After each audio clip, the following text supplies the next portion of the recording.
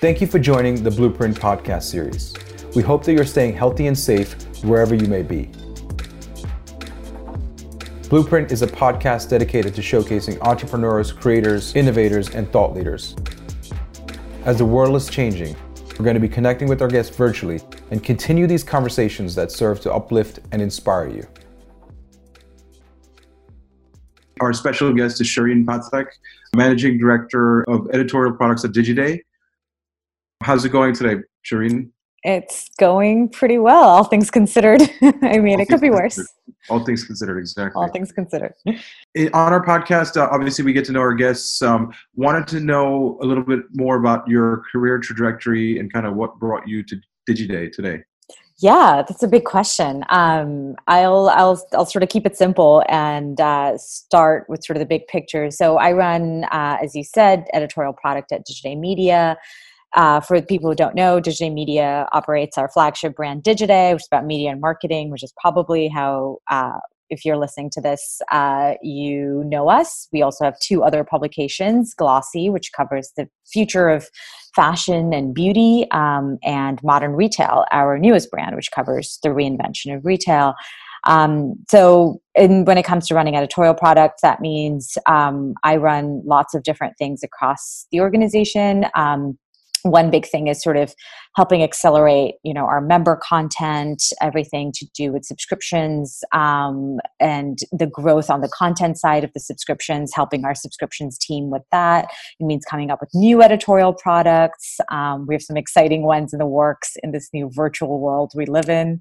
And that also means, helping support various sort of editors and different people across the organization for projects and products that they want to work on, whether it's multimedia or it can be copy and more video these days. So it really runs the gamut. But, I've kind of, spent a lot. I've been at Digiday a long time, especially in media years. So I've really sort of grown up at the company. When I joined, we were pretty small. We're about under 20 people at the time. And now we are over 85 people across New York, London, and with an office in Tokyo as well. So it's been quite a journey. That's amazing. And in terms of Digiday, I mean, obviously you guys have been a great, not just news source for us, but also a partner where we've spoken at some of our events and, we've been lucky to be a part of and attended events. How do you guys stay ahead of the trends and how do you guys stay, current with all the different news sources that you're probably up against? Yeah, that's a great question. One thing is, we are a media organization. We have a team of almost 30 fantastic reporters and editors in our newsrooms, in New York and in London, who are sort of the best people to stay on top of those trends. I mean, we really consider them sort of subject matter experts when it comes to their various areas of coverage. So a great example actually is our events business, which you just brought up. So for example, Dinesh, last time I saw you, we were, it feels like a lifetime ago, we were in very sunny Palm Springs, California at a media buying summit, a Digiday Media Buying Summit. So thank you so much for coming to that, by the way. It was a really fun time, and I hope we can get back to doing events in real life very soon. But, the way we come up with sort of the programming for those events are all driven by editorial. We talk to our editors and reporters who are out there talking to agencies, brands, CMOs, ad tech companies all day, all the time. And we say, hey, what are you seeing? What are you noticing? What are the big themes? And then we bring them to life, not only in the digital pages of digiday.com, but also on stage at our events. So everything we do really stems from kind of understanding and living the industries that we cover and doing that through great journalism, which is why I think, I'm really proud of sort of our editorial mission, which has always been around honesty and authority, and also not taking things too seriously, understanding that, we are covering people, businesses, and we can cover them in a myriad of ways. So I think that's sort of the mission that has kept us staying ahead of a lot of things that have going on, but also it's rooted in sort of journalism, which I think is the best way to do it. That's great. That's great to hear. And then, that kind of brings me to my next question. In today's world, everything has changed. I mean, and everything changed so quickly, right? For getting from, like you said, like I think a month ago we were in Palm Springs having a cocktail um, outside, and now we are, in our apartments. We're on lockdown. It's a global crisis. Um, what are some trends that you're seeing as brands and advertisers, or even agency partners, are adapting, and how are they dealing with this? Yeah, I'm so glad you used the word adapting. That's definitely been sort of a little bit of our mantra in the last, especially few weeks, as this has really accelerated. Mhm, mhm. It's great timing we're talking about this. So today, for example, we actually unveiled something that was in the works, a new Digiday redesigned homepage and website, and Cool. a big part of that was sort of adaptability. I think it's obviously a super uncertain time for a variety of reasons and for all sorts of businesses and all sorts of people right now. And I think what we're going to see right now is sort of how can we all adapt. So as an organization, as a media organization, we have to adapt. We can't do events for a little while, and so that means we're going to be focusing. We've always been really focused on kind of our memberships and premium content, but we're going to be focusing on it even more. We're going to adapt our existing events business into doing more virtual events, which we'll have more information on. And I think that theme of adaptability stretches across sort of every industry. So for example, we're looking now at brands that have adapted to doing virtual sales. They've adapted their personalization approaches to be focused on how to do this virtually versus in real life. We're seeing Right. how people are using their people differently. People who used to be maybe stylists and store associates can now be redeployed and retrained into doing different kinds of things. And on the agencies as well, it's the same story there. I think we're about to see some really major shifts and some real issues when it comes to kind of people's balance sheets, their Excel sheets, their cash flows. We're going to have some tightening here of the funding. We're going to, obviously, a lot of advertisers are pausing campaigns Right. and with a lot of major events like the Olympics and so on being Right. postponed and some even just being canceled. There's going to be a lot of pressures on every business. And I think we keep coming back to this idea that we will focus on the people that adapt to this changing environment, and they do it quickly. And the thing is that this is going to expose some weaknesses, but it's also going to expose people who are able to be flexible. And we're looking to sort of tell the stories and celebrate that as well. There Right. are Right. there are pockets of positivity in this. It's the Italians singing on the balconies kind Right. of Right. thing, Right. like things like that happening in our industry. Right. But that's one big thing that we've really talked a lot about. That's great. Yeah, I mean, it seems like even our agency, like a week ago, we were talking about maybe we're going to be fully remote, and then it was like you have to be fully remote, and then we had the tech set up, and we went ahead with that. And I mean, we've been lucky that we've kind of like, I think efficiency in a way is like everyone's just so focused, and like our Mhm. teams are like really plugged in. I think it's just a Yeah. distraction. It's anything to drown out the noise of all the bad news, So Exactly. And I think people who are yeah, able to do that, I mean, it's been about the same here. I've been so impressed and not surprised, but just impressed with like the way the teams, not just in our organization, but everyone I speak to have pulled together and just said like, we'll change, we'll be flexible, we'll pivot quickly. I mean, you're doing this podcast now remotely, it's all yeah, things like exactly. that. And the Right. other big thing is you mentioned working remotely, and that's so interesting to me because I think the big thing now is acceleration of things that were already happening. You already had, Right. people who were more comfortable working from anywhere in the world. Right. Right.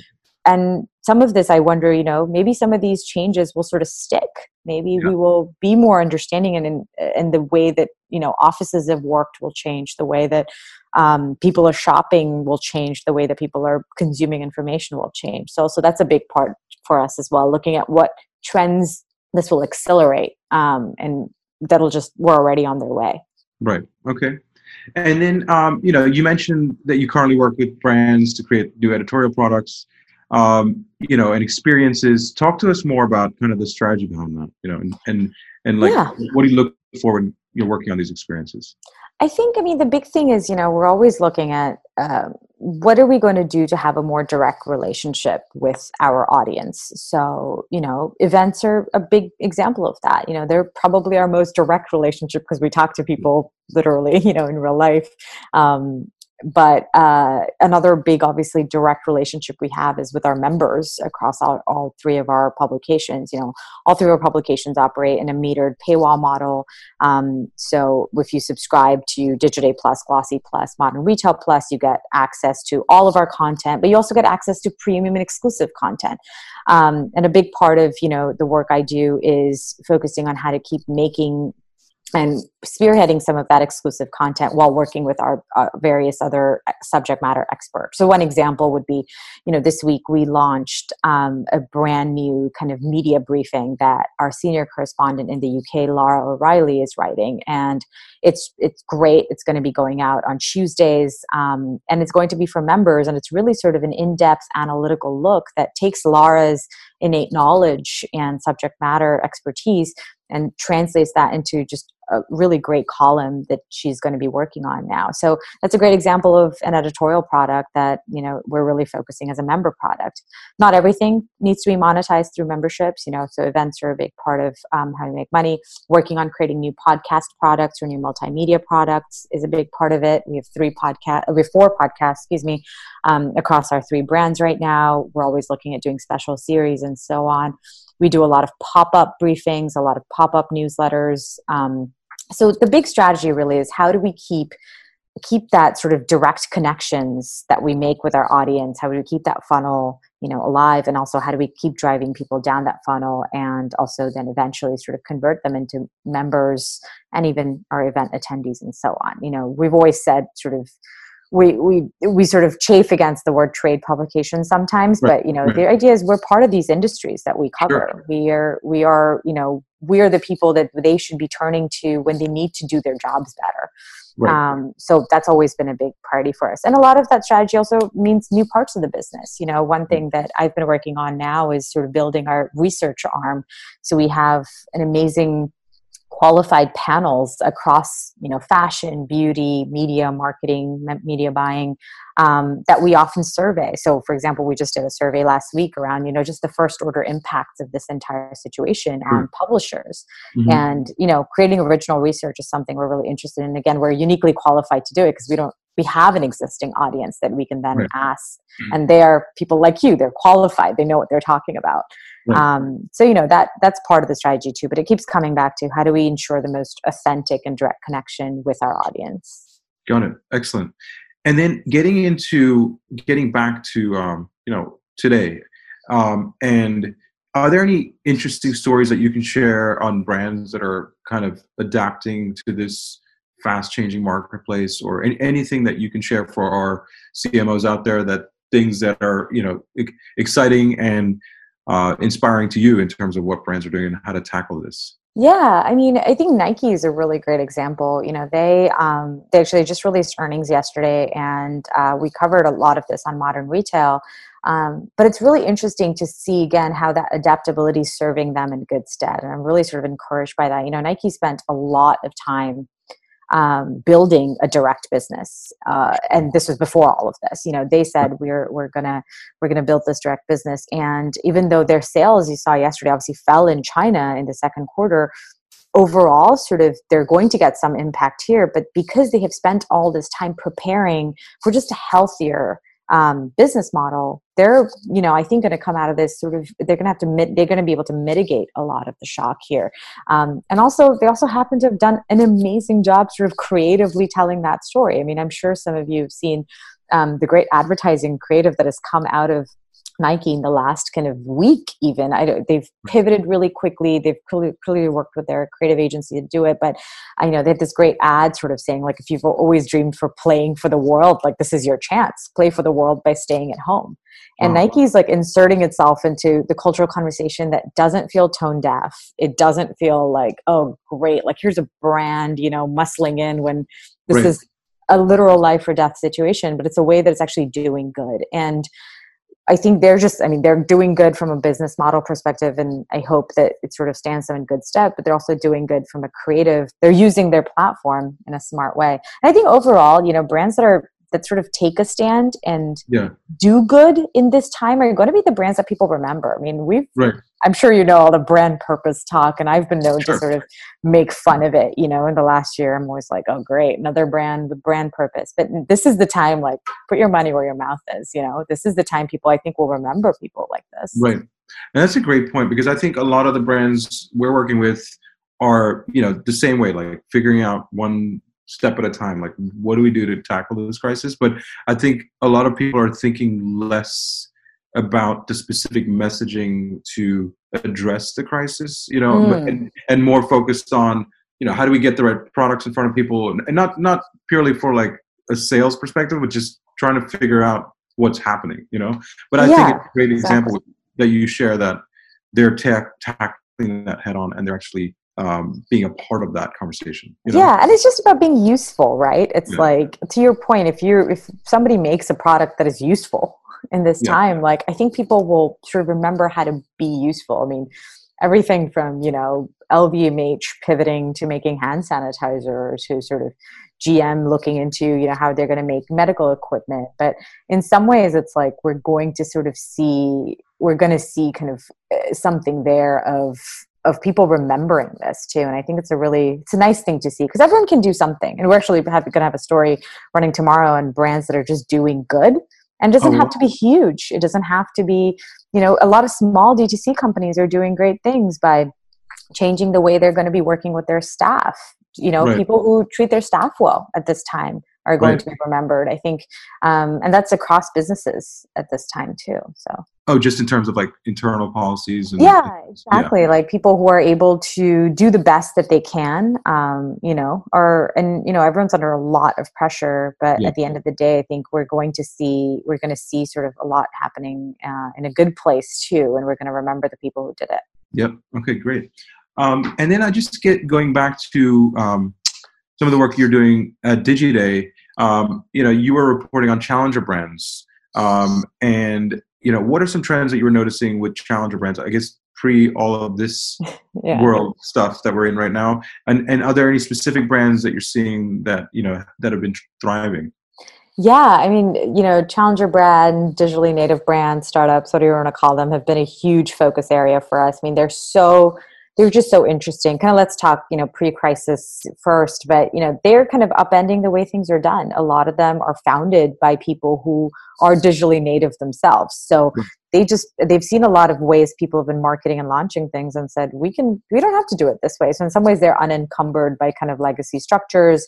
A lot of them, for example, work differently with partners and agencies than legacy brands do. They work with different equity-based arrangements. They work with different pay-for-performance arrangements. I'm sure all of this, but they've upended sort of what it means to launch a brand, what it means to market a brand, and how they run a brand too. A lot of the founders are just really inspiring, interesting people with great products that sell. So, challenger brands have just been really interesting for a variety of reasons for us. The other thing is also, they're also, the way they're changing the industry around them is interesting, kind of how they choose or not choose to work, for example, with an Amazon or sell on an Amazon is sort of a big topic. And I think the interesting thing now is like, how a lot of legacy brands, so-called legacy brands, are adapting and adopting some of their tactics. So, I mentioned Nike. Anheuser-Busch has been spending a lot of money to kind of create like a direct-to-consumer business. You've seen kind of P&G, spend a lot of money building their own direct-to-consumer businesses, but also acquiring a lot of direct-to-consumer businesses. Coca-Cola has made investments in beverage brands like Dirty Lemon, through Iris Nova to make this happen. So I think the flip side of the story is very interesting, how challenger brands are just by simply virtue of existing and disrupting are causing changes for the big companies too, how they operate. They want to be more nimble. They want to, future-proof themselves. So they've been really interesting. Now the big question is, who sort of survives? Because there was a lot of money flowing into this industry. You had a lot of VCs, a lot of investors, you had a lot of excitement, understandably. And in some cases, we'd already started talking about this in January before all this really hit here, but it felt like it was the year of like sustainable growth. Like last year, people were just growing like crazy. There was a lot of Right. crazy types of valuations flowing around. There were, I heard from founders who said they felt like because of all the pressure, they were like trying to grow 2 to 3 times, faster than they really should be growing, causing spending too much on customer acquisition. There's a lot of cash flowing out. And already it felt like sort of this was the year of slowing down. Let's think sustainably. Let's think profitability first, which sounds crazy to say, but it Right. was not something people were thinking about. And now I think we're going to see, again, acceleration of that. Sadly, the funding is going to dry up and VCs are going to be focused on, places that didn't have runway to begin with are going to be in more trouble now. So challenger brands I'm a big believer in a lot of these companies and Sure. they've done some amazing things. But now it's the time to see like who really sort of makes it out of here, with the least amount of damage too, because it's going to be a tough road ahead. Right. Okay.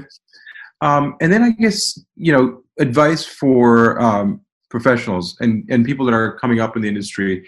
You obviously have a lot of experience in the industry and you bring lots of great knowledge to it, to Digiday and to your perspective on advertising. What are some tips that you have for young professionals, especially now, coming up in wherever they are and, whatever position they're in? Like, what is your advice? I guess the biggest one is don't ask for the job, just start doing the job. It's something that like I really learned at Digiday, and I'm thankful that I got the chance to do it. But I've seen that that has been sort of a really good thing to start doing. If you see a problem in front of you, just start fixing it. Just start fixing it, start investigating, sniff around the edges of it, figure out what can be fixed, see you can ask for help, in whichever place you're, whether you're within an organization or whether you're looking to get in an organization or whether you're a freelancer. But I think a large thing that, has always, I think, worked well is not sort of sit back and wait for it to happen. I mean, you are sort of your own career CEO. Like you're going to have to manage your growth path. And I think growth goes two ways. I think too many times what ends up, the temptation is to sit back and say, okay, the company will manage my growth for me and I will just wait. And as long as I keep doing the thing, it'll just happen. And it'll be sort of a treadmill that I keep just running on. But that's not what really happens. You sort of have to take it into your own hands. And I think more than anything, it's sort of, you have to be in charge of that. So I always say to people, kind of just start doing the next job, just start doing the next role, and eventually they'll give you the role. I mean, eventually that'll be what happens because they'll realize you're really good at it.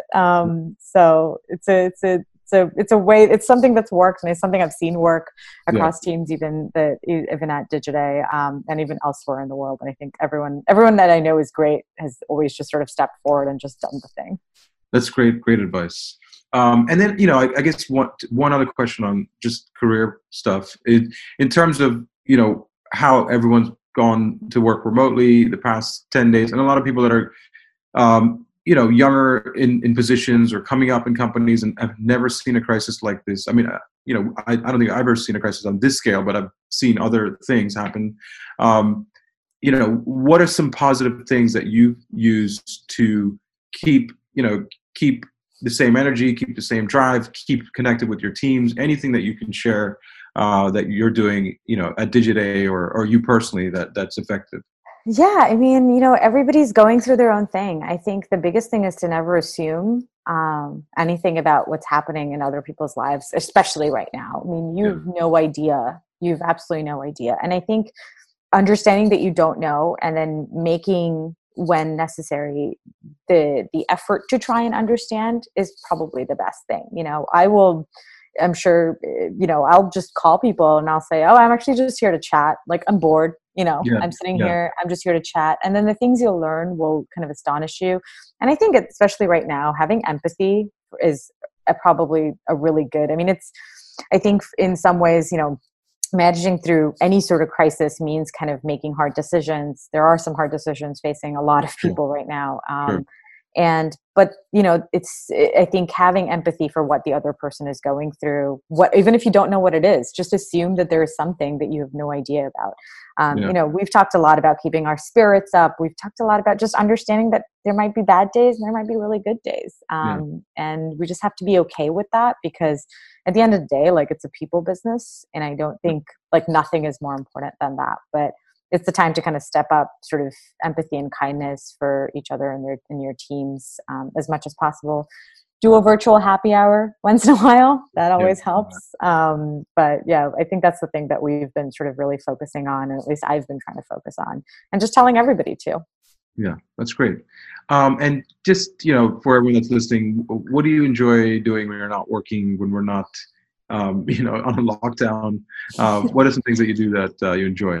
Well, the nice thing is that, I have a really good kitchen as of a couple years ago when I moved into this apartment. So I've actually learned to cook, which is something great. I don't think anybody knew I could do. And I certainly didn't think so. So I've learned to cook Indian food all from scratch. Wow. Just something I'm sure my family, who's, I'm Indian, would really appreciate. What's your best dish? So I make a really good pepper chicken curry that I adapted like a bunch of different recipes and ideas to. It requires like 19 spices. It takes a long time, but it's a nightmare. But it's a lot of fun to do. But I'm getting hungry. it's only 10:30. But yeah, and then I run. I'm a runner, so that's been actually something that's kept me relatively sane right now. But those two good things. Okay, great.